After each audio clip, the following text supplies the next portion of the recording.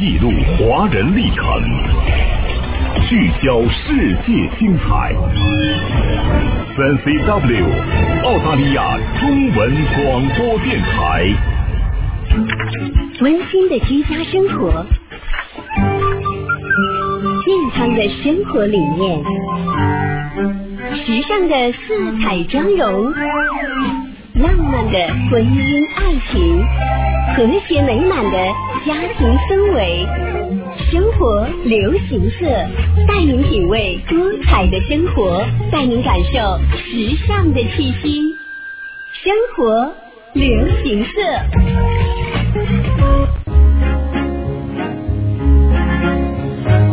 健康是生命中的港湾，健康是生命旅途中的驿站，健康是生命航程中的指南针。欢迎收听周二上午9点到10点，刘飞为您主持的健康你我他。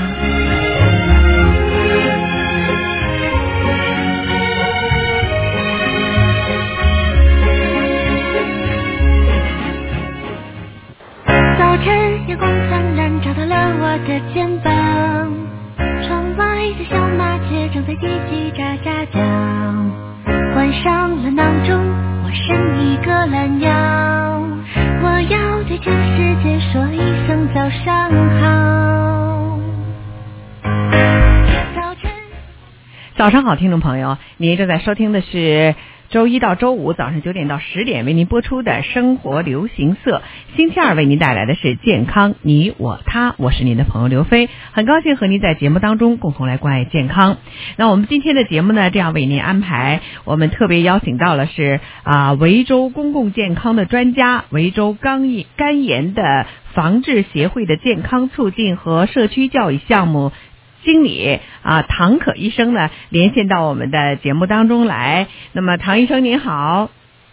刘飞您好，各位健康你我他节目的听众朋友大家好。非常高兴哈，咱们今天跟您做了个连线也是开节目有一些晚了。哎呦，现在咱们澳洲这维州的墨尔本的交通实在是这几天火车又有一些问题，所以路上堵的是一塌糊涂的哈。我相信我们在这个路上的听众朋友，咱们首先别着急，别上火这个交通堵塞确实是一个问题，可能过2天这个火车线路一恢复了，可能就好了很多了对，这是安全交通是第一。是没错。好的，那唐可医生，咱们这样吧，首先呢，您先跟大家来介绍一下咱们这个肝炎甲肝、乙肝方面的一些防治问题。那之后呢，我们留一些时间出来，开启我们的健康服务热线96088299，96088299，咱们和听众朋友有些问题，咱们可以交流一下，您看好吗？好的，谢谢刘飞。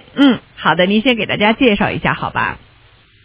那各位听众朋友，大家好，很高兴再次呢又在健康你我他和大家相会了。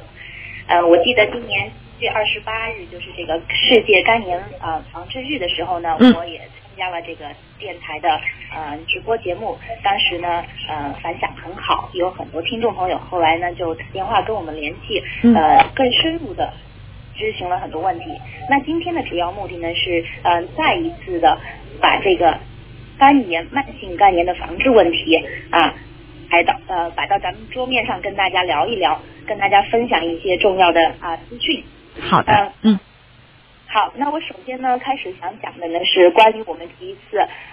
由这个维多利亚肝炎防治协会在咱们维州上个星期组织开展的这个叫 Love Your Liver 关爱您的肝脏的一个大型的健康宣传活动。所以呢，我除了讲这个健康宣传活动以外，我更要讲为什么咱们全体民众需要更加关注乙肝和丙肝以及乙肝或者丙肝患者需要做些什么来进一步的防治这个疾病进一步发展成为更严重的疾病。同时有时间呢，我也会讲到一点关于甲肝的问题。好的。那我先来介绍一下本次咱们在墨尔本的西北区所展开的这个叫 Love Your Liver 大型的健康宣传活动。就是咱们维多利亚州肝炎防治协会 Hepatitis Victoria 呢最近组织发起了这场大型的健康宣传活动。那这个活动将从本月一直持续到2018年1月底。那本次活动的宣传口号呢，就是关心爱护肝脏，快乐无忧生活。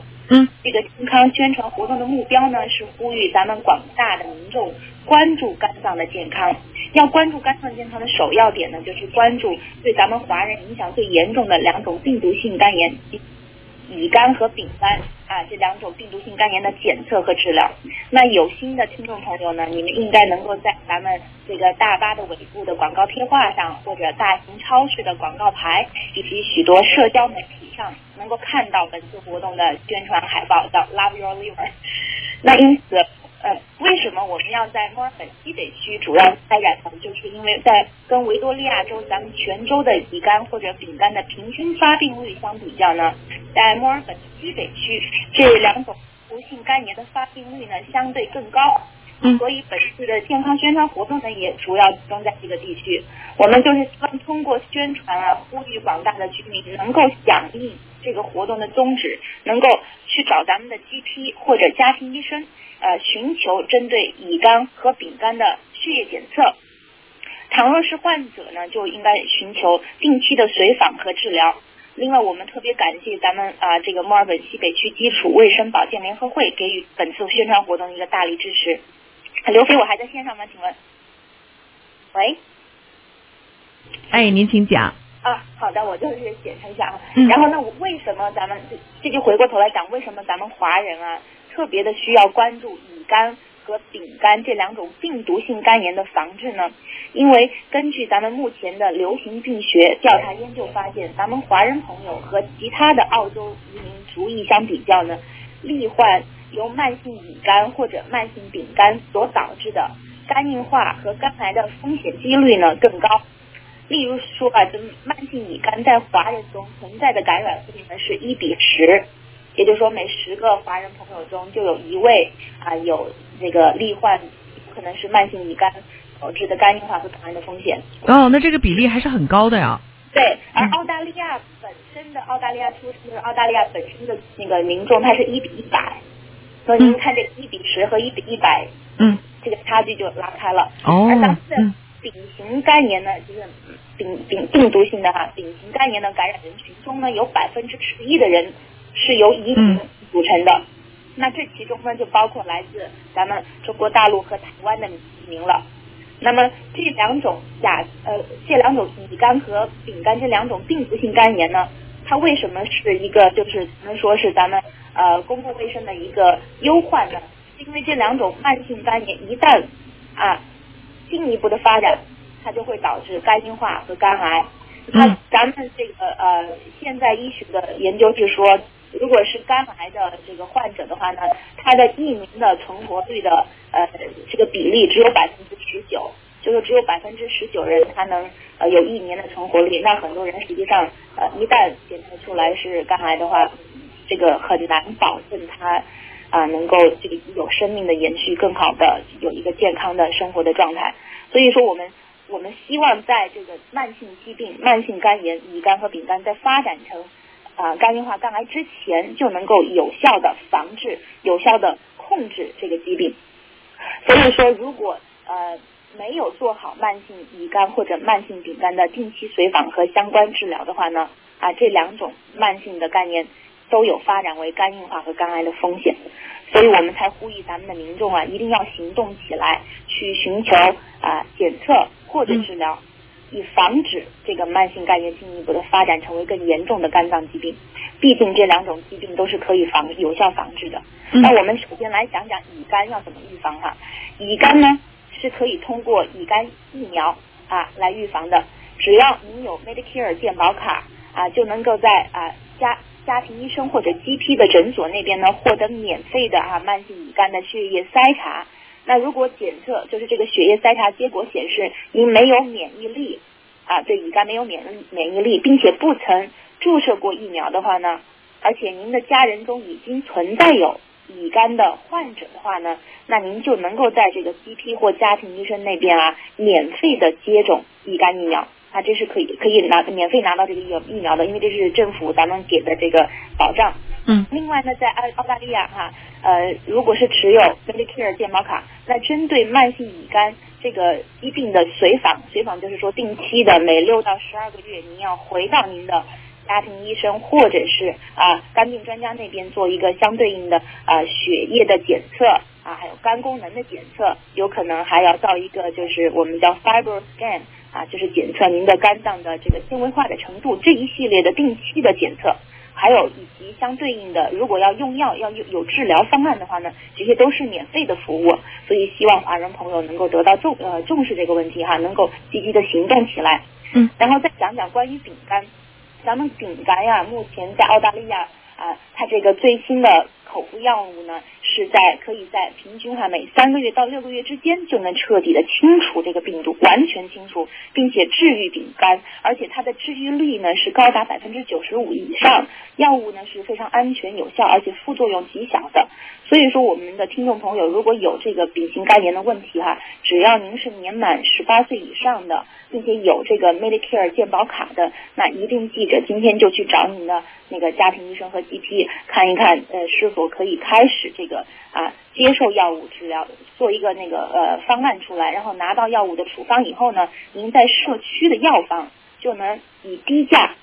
拿到药物。通常呢，在咱们社区药房是38.3澳元就能拿到1个月包装的药物。那如果有政府保健的优惠卡呢，通常1个月的药物只需要支付咱们的那个患者朋友只需要支付承担6.2澳元就能够拿到。那如果说您是3个月的疗程，比如说您是普通的健保卡持有者，没有这个优惠卡的话呢，按38.3 1个月的疗程1个月的那个包装的药物来算，您只需要支付少于115澳元的治疗费，就可以完全的清除这个病毒，治愈达到治愈的效果。所以我们说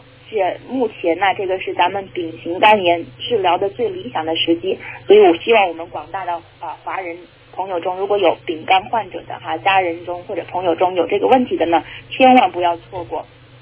好，我现在讲一讲是否咱们很多人就问说，怎么知道自己是不是感染了乙肝或丙肝是不是有存在感染了乙肝或丙肝以后自己不知道不知晓的情况呢？的确是这样的，就是我们常常听到的说法，就是说乙型肝炎和丙型肝炎这2种慢性病毒性肝炎是沉默的杀手，沉默的病毒这是因为各种诱因导致肝炎肝脏发炎嘛，它的症状都是相似的有可能是病毒性引起的病毒性感染引起的病毒性肝炎，也有可能是过度饮酒酒精性的肝炎酒精性。那相对而言，我们的很多不管你是什么样的肝炎很多患者朋友是没有突出的体征和症状的，尤其是这个病毒性感染的慢性乙肝、丙肝，那这就导致很多人他即使是长期的携带乙肝或者丙肝病毒的话，因为没有表现出来突出的体征和症状，他自己是不清楚的。那这些病毒呢，其实它潜伏在咱们体内，悄悄的大量复制繁殖，那这样呢就对肝脏产生很多危害，因为我们的那个免疫系统要应急要试图去把这些外来的病毒清除掉，那这个过程呢就产生了炎症，这也对我们的肝脏呢产生了危害。但是呢，肝脏呢是一个很强大的器官，它有非常强大的自我修复功能，即使它只有1/4的这个肝脏是可以正常工作的话，它实际上是能够做到人代谢，包括把整个肝脏的那个代谢功能都做到的，就是说你完全感觉不出来你肝脏实际上出了问题所以说咱们平常日常生活中每1年呢，我们去做健康体检在咱们家庭医生那边做一个全血的检测，或者针对肝功能做的血液检查呢，是查不出任何异常的。那所以说当这个时候病毒的复制又达到一定数量后呢，就导致了更严重的肝脏的疾病的情况下呢，再产生的体征，再发现有问题的话，那实际上为时已晚，很多人有可能已经发展成了肝硬化或者肝癌早期。那这个时候呢，再去防治的话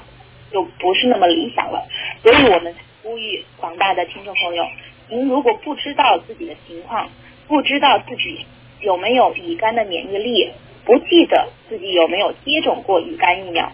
或者也不清楚自己有没有接受过针对乙型肝炎或者丙型肝炎的血液筛查的话呢，今天如果您听到了这个广播哈，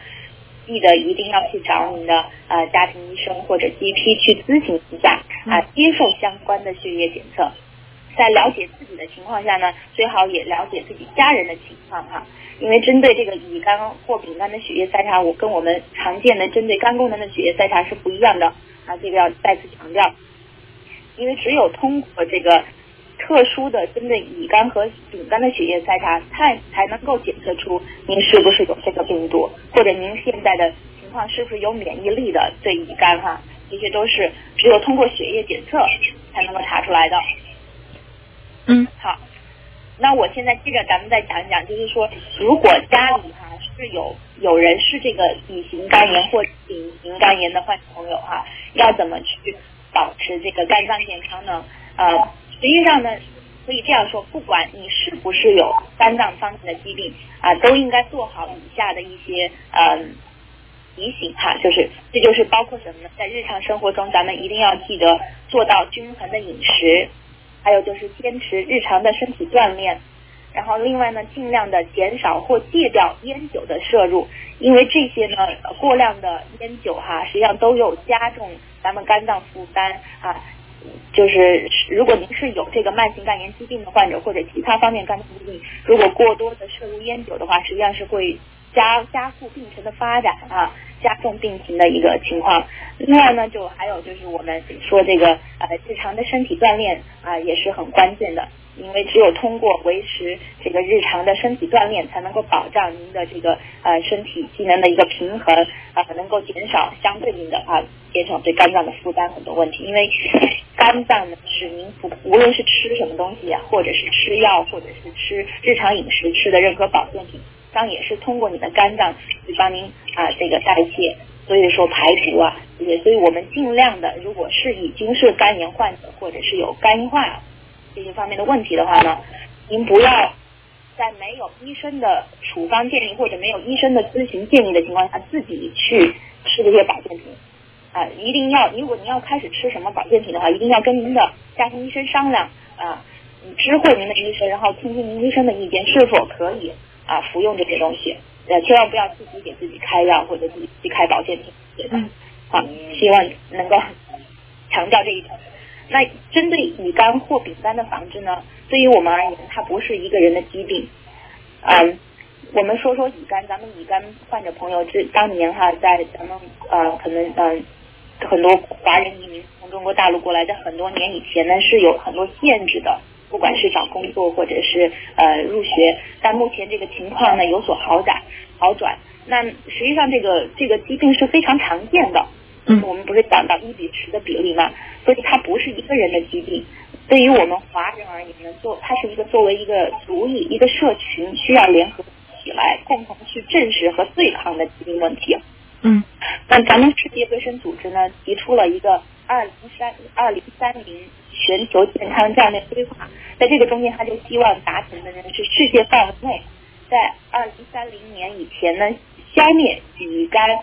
和丙肝这2种病毒性肝炎。而我们维多利亚州的州政府呢，在2016年颁布的病毒性乙肝和丙肝的防治政策中呢，定出了目标，也是计划有效的对抗这个公共卫生、公共健康的忧患在2030年以前消灭这2种病毒性肝炎。但是呢，要达成这个目标是不容易的，它一定要需要我们大家一起行动起来，不单单是作为一个家庭更是作为一个人群社群一个族裔去呼吁大家增强肝脏健康、防治肝炎的意识，并且相互要帮助和支持，以寻求检测和治疗。因为我们知道有很多朋友还是因为有这个关于肝炎，不管是乙型肝炎还是肝炎对这个疾病的一个污名化以及有些歧视的问题，而阻止了他们去寻求检查，阻止了他们去寻求进一步的帮助。但实际上呢因为我们说到这个疾病我们呼吁大家了解的是，就是要了解这个疾病的传播方式。只有通过了解它的传播方式以后呢，才能够进一步减少对这个疾病的误解和误会。包括我们有很多听众朋友，您可能知道就是说是不是乙肝会通过蚊虫叮咬来传播呢？或者是乙肝会不会通过一起共用餐具或者一起吃个饭会传播呢？经常会有朋友问这样的问题。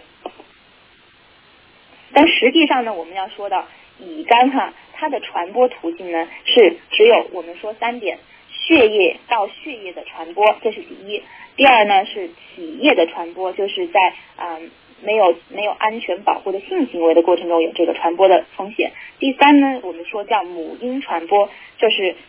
通过因为在妈妈怀孕或者生产的过程中，通过血液和体液传给宝宝，有这三个方面的传播风险。但是说到什么蚊虫叮咬还有我们说日常生活中大家一起吃饭，用一个水杯喝水，或者是这些都不会产生任何乙肝或者丙肝的传染风险的。所以说在日常生活中的接触，不管是亲吻、拥抱、握手和咱们日常生活接触这一系列的，这些都是安全的，不会有任何的感染风险。所以希望大家能够尽量的理解它的正确的传播途径，以减少对这个病毒感染这个风险的一个误解。那这样的话呢，在日常生活中更多的给予我们的乙肝患者和丙肝患者给予支持和帮助希望大家一起行动起来，因为这毕竟是一个需要一个华人社群一个族裔一起联合起来去共同正视和对抗的疾病问题。是的，那么我现在还想讲一讲关于这个就是甲肝如果我们还有时间我们可能之前有朋友已经听到就是说这个维多利亚州呢，到目前这个大都会这个区域呢墨尔本大都市这个区域可能有10例今年有10例的急性甲肝的爆发。那甲肝呢是由甲肝病毒引起的肝炎，但甲肝病毒、乙肝病毒、丙肝病毒、丁肝、戊肝这5种病毒实际上是完全不一样的所以甲肝它的传播途径呢和咱们刚才讲到的乙肝和丙肝是完全不一样的。甲肝呢它不会发展成慢性肝炎，所以它不会进一步的加重肝脏的负担。所以甲肝它一般是在急性期，可能很多人还知道，有的人可能80年代在咱们上海有过大型的甲肝的爆发。那是因为它的传播途径是我们叫粪口传播。什么意思呢？就是说它是这个被感染的人被感染的朋友，他可能是服用了吃了没有经过就是高温烹饪，或者是喝了生水吃了没有经过高温烹饪的食物，那这个食物和水源中呢已经被污染了，有这个甲肝病毒的情况通过口进入消化道，然后呢这样被感染了。但这个感染以后呢，又通过粪便这个病毒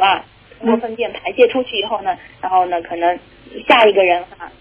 他在接触的过程中，在饮食之前或者做其他行为没有洗这个手，有一个接触感染的食物、感染的水源，那这样呢才会导致传播，这就是所谓的粪口途径的传播。然后这也是为什么可能很多人一提到肝炎就讲他可能一起吃饭会导致感染，但实际上一起吃饭这个行为不会有风险，而实际上是吃的这个食物如果已经有被污染的话呢，没有经过高温烹饪包括一些生猛的海鲜这些，那您吃了以后是有这个风险的但是呢甲型肝炎在澳大利亚的那个发病率是很低的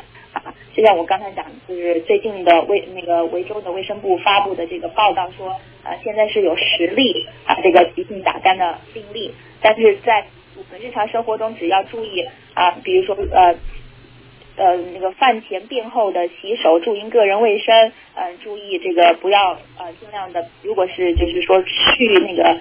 一些亚太地区呢，比如说你去泰国或者是越南去旅行的话呢，如果你没有注射这个甲肝疫苗的话呢，那你去那边的话尽量避免喝生水避免服用吃生的食物这样的话呢是可以避免的。而且这个甲型肝炎呢，它是一个急性的肝炎，通常6个月以内呢有的人不需要药不需要什么就是保守治疗保守治疗隔离休息的话呢，是让自己就可以通过自己的免疫力得到一个痊愈。所以不像咱们的刚才讲到乙肝病毒导致的乙肝和丙肝病毒导致的丙肝这两种肝炎呢，反而是一个更严重的问题，因为他们会有很多人他没有办法在6个月内自己清除掉这个病毒的话呢，就肯定会发展成慢性的乙肝和慢性的丙肝。那进一步的如果没有做好相应的随访，没有做到进一步的治疗的话呢，这个慢性的乙肝和丙肝是肯定会变成进一步发展的肝硬化再往后走呢，就是咱们说到的肝癌了。所以说我们讲到要防治肝癌，防治肝癌最有效的方法是什么呢？就是防治乙肝和丙肝这两种慢性病毒性的肝炎了。好，刘飞，您看，还有需要补充的，还是或者是咱们再讲讲哪些？你有什么问题？咱们这样吧，唐医生，咱们现在呢把咱们的健康服务热线9608829996088299咱们开通了啊。那么大家呢在收听的过程当中，您有什么问题，或者是您的家庭或者您的亲朋好友身边是不是有这种乙肝丙肝的这种现象发生，或者是有甲肝的一些这个症状或者您有什么疑惑，您都可以拨打我们的健康服务热线9608829996088299，或者是您可以登录到我们的微信公众平台 AUS-3CW AUS-3CW， 把您的问题呢留在我们的微信公众平台上，我们也可以和唐医生直接的来关注那我们现在的健康服务热线9608829996088299我们为大家开通，您现在可以直接拨打我们的健康服务热线和我们维州的这个肝炎防治中心的我们的唐医生进行一个互动。那唐医生，我们现在呢听众朋友，线上有听众朋友，我们把他接进来，看有什么样的问题，咱们一起来关注一下你好，这位听众。你好。你好，请讲。我想问一下，就是因为我们不想问这个什么，就是甲肝乙肝，我想问一下关于这个脂肪肝的这个症状，以及脂肪肝的症状，或者它怎么能检查出来这个问题，行吗？脂肪肝的问题是不是？对，想问一下。好的。化验去这个那叫什么，就是肝功能这个是不是可以检查出来呀，或者怎么样，怎么能检查出来？您先不要放电话，我问一下唐医生，您在线听得见吗？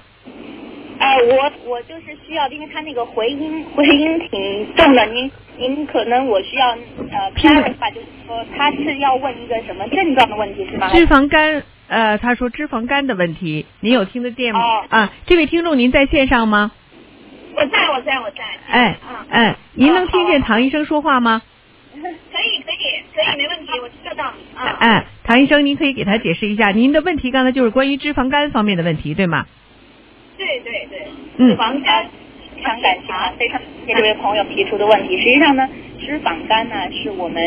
就是我们出去给咱们广大的人群提供那个健康讲座的时候，实际上很多华人朋友也会提到的这个问题这也是为什么我们这个肝炎防治协会呢下一步的这个工作的目标呢，也扩展到了对于这个脂肪肝引起的进一步的肝脏问题的一个防治的一个计划，有做这个计划。因为为什么呢？越来越多的咱们说这是富贵病的一种有高血压。对，因为其实这位朋友讲得很好，脂肪肝它本身呢也会变成肝炎，也会导致肝炎。我们说肝炎常见的病因，除了我们刚才讲到的最常见的病毒性感染，也是最严重的一个问题的以外呢，还有过度饮酒，对吧？还有我们的自体免疫性疾病也会导致肝炎。那还有一个原因呢，就是咱们的脂肪肝呢也会最后会变成肝炎。但为什么我们说会有这个脂肪肝的问题呢？我今天没有办法在这里详细的跟你讲，但是呢，我想说的是，您如果是平时就像我刚才讲的，有做好这个日常的生活中的那个饮食均衡的问题有注意，然后并且呢有坚持运动这些都是可以改善这个疾病症状的一个问题因为所有的肝炎呢，它的症状都是相似的。我们讲体征它进一步发展，如果变成肝炎的话体征出现的话，就会有我们说常见的，比如说黄疸就是眼白变黄，或者是肤色变黄，或者是肝区的疼痛有的人是关节有疼痛的问题等等。但这一切都不是一个这个体征都不是明显的，都不能说通过这个体征我可以判断你是一个病毒性感染引起的肝炎，还是因为脂肪肝引起的肝炎，这是没有办法做判断的。所以说咱们的所有的这个检测呢，一定是要回到咱们的家庭医生和 GP 那边要做相应的血液检测才检测得出来这是第一，就是通过症状你只能判断一个大概，但是你没有办法确诊，是这样的。那么另外呢，关于脂肪肝的问题呢，您现在清楚的您最好的一个是跟您的家庭医生要做一个沟通一个联系，然后更好的呢，您是有一个自己的我们叫这个dietitian 有一个那个营养师帮您做监控，做日常的那个饮食的一个监控的话呢，有一个更好的长期的一个疾病的控制方案呢，一个治疗方案的话呢，那是最好的不知道能不能帮您回答这个问题，但是我可以推荐您去一个由这个维多利亚州这个健康署他做的一个叫 Better Health Channel 的这个website 这个网站就是 betterhealth.vic.gov.au 这个网站上面呢有很多用很简单的英文解释的这个疾病的信息就是为什么会有产生这个疾病的成因怎么去进一步的防治这个疾病如果是治疗的话呢，在哪里去寻求帮助这些呢都可以在这个网站上找到，而且这些信息呢是权威发布的，是由这个咱们维多利亚州的健康署发布的信息，所以是可以信任的。那这位听众您听明白了吗？行，那就是说如果要检查这个脂肪肝是不是这个人有脂肪肝，也是要通过化验血项是吧检查出来，对吗？对，症状是没有办法去确诊的，对，只有化验血可以检查出来，还有其他的检测，对，您要去跟您的家庭医生和 GP 咨询，所以我建议您去那个叫Better Health Channel 那个网站去查一查去查一下这个它的那个风险因素有哪些，比如说 overweight 我们讲超重或者是obesity 还有那个糖尿病这些都是有导致脂肪肝的一个风险因素存在。好吗？这位听众我想了解一下。好的，谢谢你谢谢。没关系，谢谢，好，再见。好，那这位听众呢，您也可以直接去看一下家庭医生，给家庭医生提出您的建议，您的这些疑惑，让家庭医生呢给您一个最好的建议。好的，那现在呢，我们是这个邀请到的是唐可医生到我们的节目当中。那么唐可医生呢是来自于维州的肝炎防护的这个协会那么我们今天呢和大家呢就是来关注一下关于甲肝乙肝这些防治。那么维州肝炎的防治协会的健康促进和社区教育这个部门一直呢在推广着我们就是我们华裔朋友们在这个甲肝、乙肝、丙肝等等这个肝炎的防治上的一些活动。所以今天呢，我们把唐可医生呢请到了我们的直播热线当中来。那么我们的直播热线96088299。96088299呢，现在已经为您开通。您有任何这方面的疑惑或者一些问题，或者是呢，您家庭当中您的亲朋好友呢遇到什么样的这样的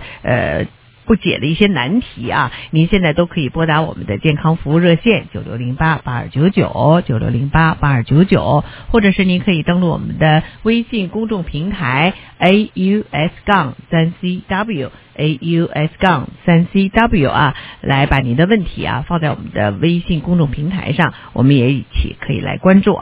那唐医生，咱们现在这个华人朋友当中就是关于这个肝炎的这种防治，现在也逐渐意识到这个问题了那有些朋友有些疑惑，就是他自己携带这个病菌，他自己并不知道，他也没有什么症状，这样的人是不是也不少对，我们说为什么这个叫做沉默的杀手或者沉默的病毒呢？就是因为很多朋友他感染了，感染以后呢，在急性期有一定的，比如说发炎的症状的，类似于咱们说感冒发烧，有的人他有那个感冒发烧的症状，但因为急性期很快过去以后呢，在6个月以内，如果大部分成人感染这个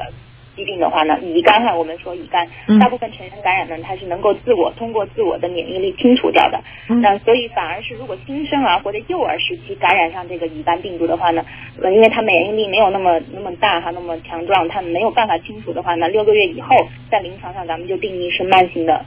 乙肝了。那不管是有没有症状我们通常国内的朋友说你没有这个症状，所以你是携带者，但实际上不管你是携带者还是有症状被定义为患者，实际上你都是在咱们澳洲都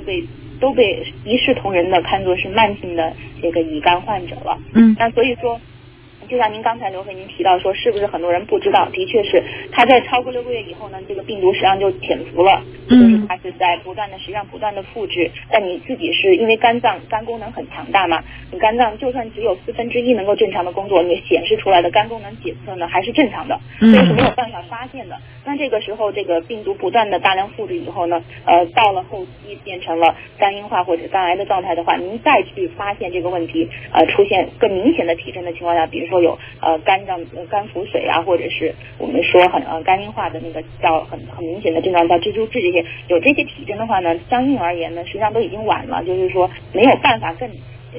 更有效的去控制它的疾病病程的发展。但目前为止最有效的控制的发展就是了解自己的一个情况，了解自己是不是有这个病毒，是不是携带有这个病毒。如果是携带呢，没有症状的话呢，那是不用担心的，因为实际上很多咱们的慢性乙肝患者朋友呢是不需要用药的，因为只要他的那个病毒幅值没有大量的超过那个临界点，然后呢你所需要的很简单的就是每6个月或者每12个月就去您的家庭医生或者是这个 GP 那边做一个相应的随访检测，就那么几个检测，但一定要记得去做，每1年至少要去1次。因为他为什么这样说呢？因为他这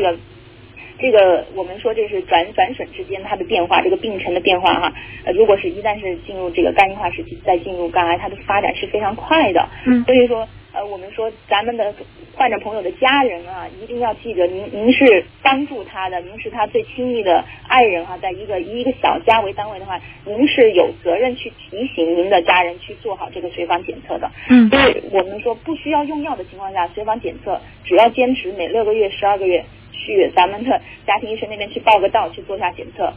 然后我也强烈的建议咱们的患者朋友呢您有一个自己的我们都经常讲叫做这个 diary 嘛，就是日记，你有一个自己的健康日记不单单是这个慢性肝炎患者，您包括咱们的脂肪肝患者朋友都可以做一个健康日记。的目的是什么呢？一个是记录您平时的饮食是否是均衡，您自己有一个考察，然后有没有坚持日常的身体锻炼呢？今天去跑步走路有没有1个小时打个勾这样。然后如果是用药，用了什么药呢？如果是出现了不舒服身体，比如说是出现了肝区的疼痛，什么时候出现的？饭前饭后有没有变化？是持续性的呢，还是间断性的呢？有一个记录的话呢，您再去您的家庭医生那边做随访的时候，您实际上有一个日常记录的一个报告，可以把这个呈给他，然后那更有利于您跟医生之间的交流，同时有您自己的一个就是病程的控制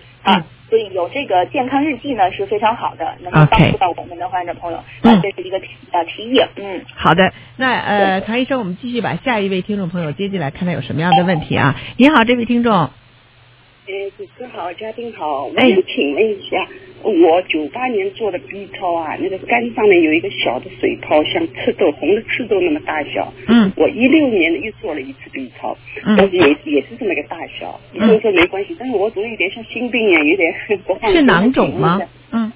不是囊，它是很小的水泡。水泡OK， 好，您想问一问唐医生是吗？这会不会有这个病变或者什么？你有多大年龄了？60岁您别放电话唐医生，您听到了这个听众的问题了吗？我听到了，这位阿姨您好，60岁是个很年轻的是没错，大年轻对，因为用这个世界卫生组织的定义，要75岁以上才被定义为这个老年。实际上我们现在是壮年时期，对吧？60岁以上。对，没错。这位阿姨她想问一下关于肝脏囊肿的问题是吗？她说在98年做 B 超的时候，肝上有一个红豆大小的水泡。到后来还是有，他就是心里有点这个犯嘀咕吧。我想问，就是因为现在是这样的，就是说我因为没有办法帮您做进一步的分析，但是我想跟你说，你可以去哪里寻求帮助？因为毕竟肝囊肿和肝癌是有分别的。然后您现在如果是在澳洲的话呢，有这个健保卡的话，或者是有这个医疗保险的话呢，您去您的那个家庭医生那边要做一个就是咨询，然后看是否需要进一步的做检查啊，因为肝脏囊肿不等于是肝癌，而且肝脏囊肿并不可怕，是可以治疗的哈。而且它分为很多型，我们不知道它是因为什么原因导致的，有可能如果是比如说先天型的，或者有的是创伤型引起的，或者是因为炎症或者是这个产生的话呢，这个都是没有办法就是在电话里帮您分析的。但是我一定说，如果这个问题哈，不管您现在是否有，如果您一直觉得这是一个放心不下的问题，不管您现在是不是有任何症状您都去家庭医生那边做一个咨询。同时因为所有的肝脏疾病如果已经有慢性肝炎的话呢，这些都会加速病程的发展的。所以如果您不知道自己是不是有这个慢性乙肝或者慢性丙肝的问题呢，那就同时再做一个相应的血液筛查，把这两种慢性的肝炎排开以后呢，再针对这个肝囊肿做进一步的随访和咨询的话呢，相对而言您的那个就是怎么说，我这个健康的那个忧患哈就少一点。我不知道能不能帮您解答这个问题，谢谢。好吗？这位阿姨听清楚了吗？我知道了。谢谢。好的，谢谢您。好，谢谢您，再见。常医生，那时间关系啊，我们今天就不再接听听众朋友的电话了。那么我们微信公众平台上还有听众问说，就像那些乙肝那些携带者，他们没有什么症状，但是比如说他这个会不会传染给其他的人？其他比如说抵抗力不强的人会传染到吗？你简单的给回复一下。这样的，就是我们刚才不是讲过说咱们乙肝的传播途径就是这么主要的风险就是这么3种嘛，血液到血液，还有就是体液，就是说咱们非安全性行为的时候呢，还有一个是妈妈在怀孕生产的过程中通过血液和体液传给宝宝，这3种风险。那对于咱们免疫力比较低的人，你如果没有打过乙肝疫苗，您记得去打，因为这个乙肝疫苗一旦注射成功以后，产生抵抗力以后，它是终身免疫的，终身保你免疫的，所以你没有这个烦恼了。如果是没有产生抗体，那就继续追加我们叫 booster dose， 在你去您的疾病那边咨询怎么去追加这个第4针就是说，因为普通一般人是016，今天去1个月以后6个月以后打完3针。就一般就没有问题了。那您如果有这方面的烦恼的话呢，去咨询一下。在日常生活中接触是不会有传染风险的，一定。但是要注意的就是血液如果有看到有血液的情况，不管是有疾病还是没疾病，我们所有的人一视同仁，都只要是有血液的话，都看作是具有感染性的血液我们说这个是对。那么如果说是在就是比如说我们平时都会1年或者是2年做一次那种就是正常的全血的那种体检，这个过程当中能够检查出来吗？还要是特别要求家庭医生给你做这样特别的检验，还是只要做一个这样的健康全血的检查就能够验出来？比如说你有没有这样方面的问题呢？非常感谢刘飞，您问到点子上了，问到一个非常好的具有代表性的问题。确实是我们平常做的那个全血的这个血液检测是在澳大利亚这边是查不出来，它没有包括那个咱们说的乙肝2对半这些它没有这个，一定要您特意的去跟您的家庭医生交流说我要做针对慢性乙肝或者是针对慢性丙肝的血液筛查的情况下，他才会另外做这个血液的筛查，它的血液检测是完全不一样的。对。谢谢。是的，那这个方面也提醒我们的听众朋友了如果说您有些朋友说我每年或者2年都去做一次这样的血液的检查，但是不包括这一项，所以咱们要知道这个的问题的严重性了所以呢，咱们如果你从来都没有做过的话，可以要求家庭医生去帮您做一下。如果出现问题的话，我们及早的防治治疗，这个是最重要的了好的，那时间关系，唐医生，我们真的要在这里结束了。非常非常感谢您给大家带来了这么多的常识。那如果我们听众朋友有什么样的问题或一些这个需要咨询，能够和咱们维州肝炎防治协会来直接联系吗？或者有什么样的他们有什么样的这个咨询方式呢？首先我想鼓励咱们所有的听众朋友在听到1月底去寻找本次 Love Your Liver 这次健康宣传活动的宣传海报。如果呢有机会看到的话，照张相拍照发到你们的社交平台上面包括微信能够帮我们大家做更广的宣传呼吁更多华人朋友响应这个宣传活动的宗旨。如果您想进一步了解关于乙肝或者丙肝的详细的防治信息呢，您可以拨打咱们这个免费的肝炎的咨询热线1800703003我们这个健康服务这个热线的那个就是老师呢会为您做解答。当然您要说 Mandarin 或者 Chinese， 他们就转给咱们能讲中文的这个